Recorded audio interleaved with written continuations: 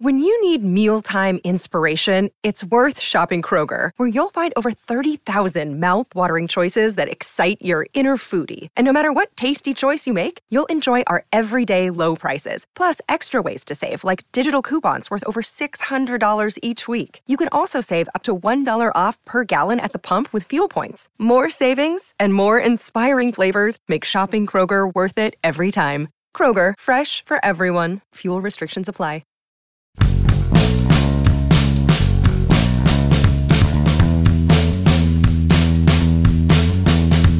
If you're going to invest 3 full years of obscenely low payrolls and trading away pretty much every asset you had at the big league level, and you got to show better than this. Good morning to you. Good Wednesday morning. I'm Dejan Kovacevic of DK Pittsburgh Sports. This is Daily Shot of Pirates. It comes your way bright and early every weekday. If you're into football and or hockey, I also offer daily shots of Steelers and Penguins that I invite you to check out.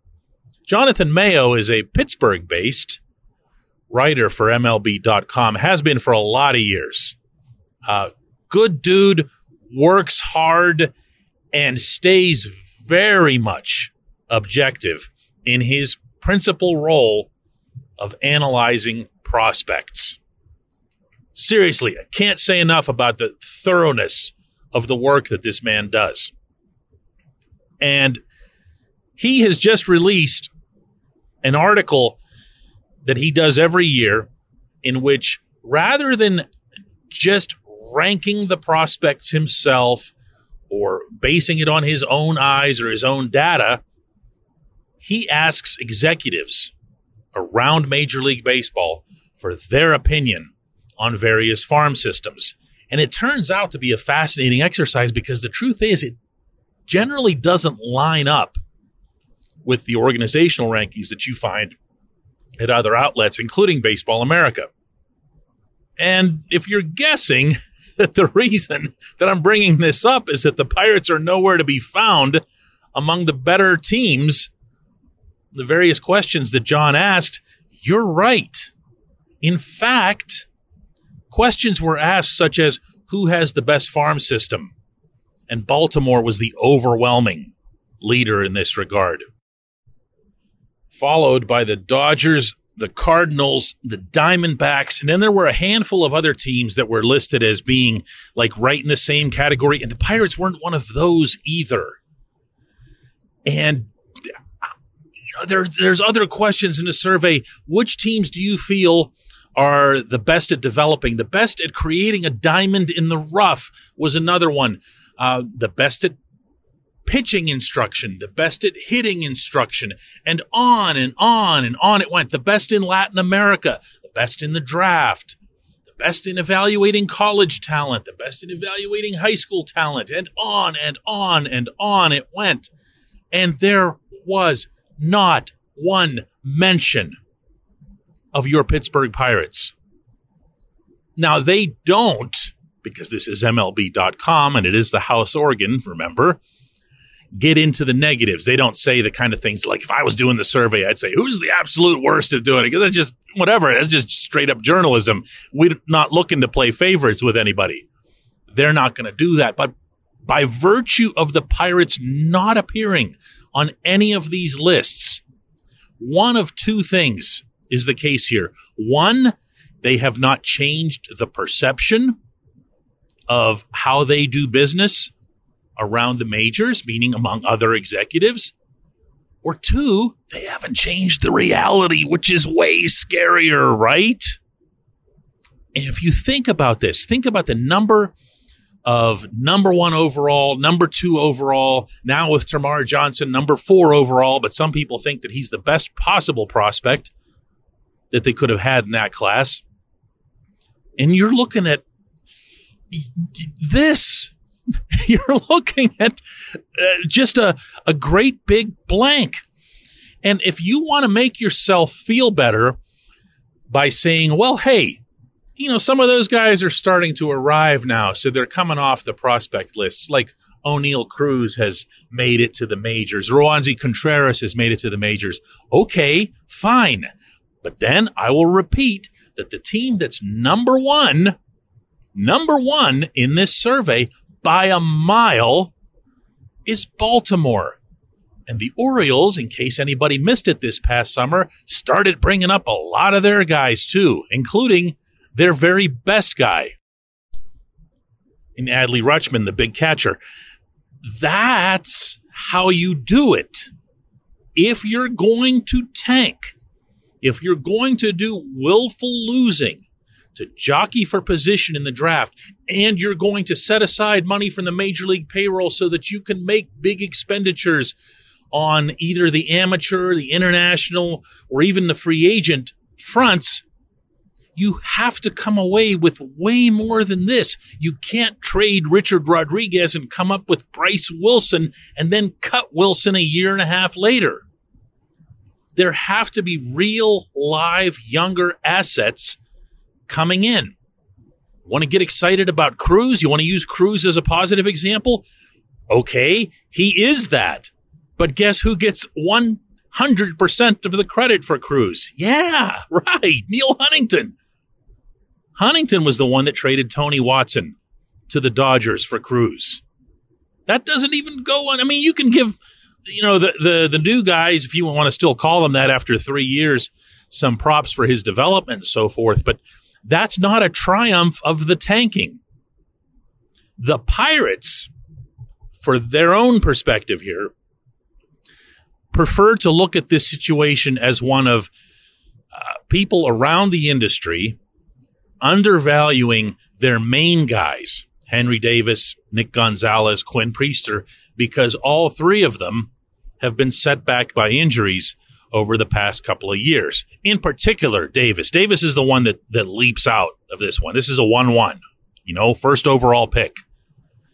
And he really dropped on a lot of rankings. Gonzalez dropped out of a lot of top 100s on the rankings. Priester, who everybody was going gaga over around baseball during peak pandemic time, has fallen off big time as well. He's just not seen as that next big star the way he was, for reasons that I didn't really understand, by the way, coming out of 2020. But they've all fallen off, and as a result, so has the view of the Pirates system. But the other part, I'm going to be honest with you, I'm not sure that I expected fully that other part, the part about the development. And maybe it's a case of people just don't know or notice what the Pirates are doing development-wise because these prospects haven't stayed healthy, the ones I've mentioned, and you will get extra credit when prospects make it to the majors and show well. And that's where your reputation can come from. So that part might be more perception than reality, but it also might be reality. This is not a good look for this front office. They can have all the wonderful drafts and get all excited and high-five each other and everything else here. All that matters, ever, is getting to Pittsburgh and performing in Pittsburgh. When we come back, J1Q.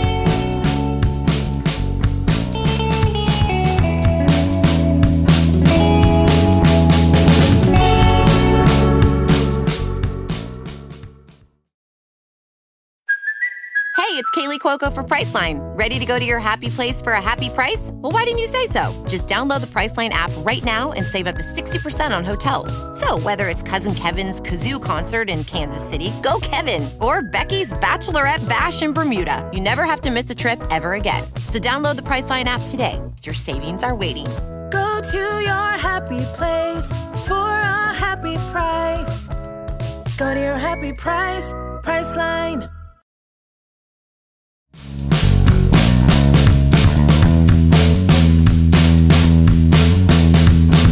Today's J1Q comes from Bobby, and I don't always say this, but this is a really good one. Bobby asks, DK, do you think the ban on the shift will change Brian Hayes' approach at the plate?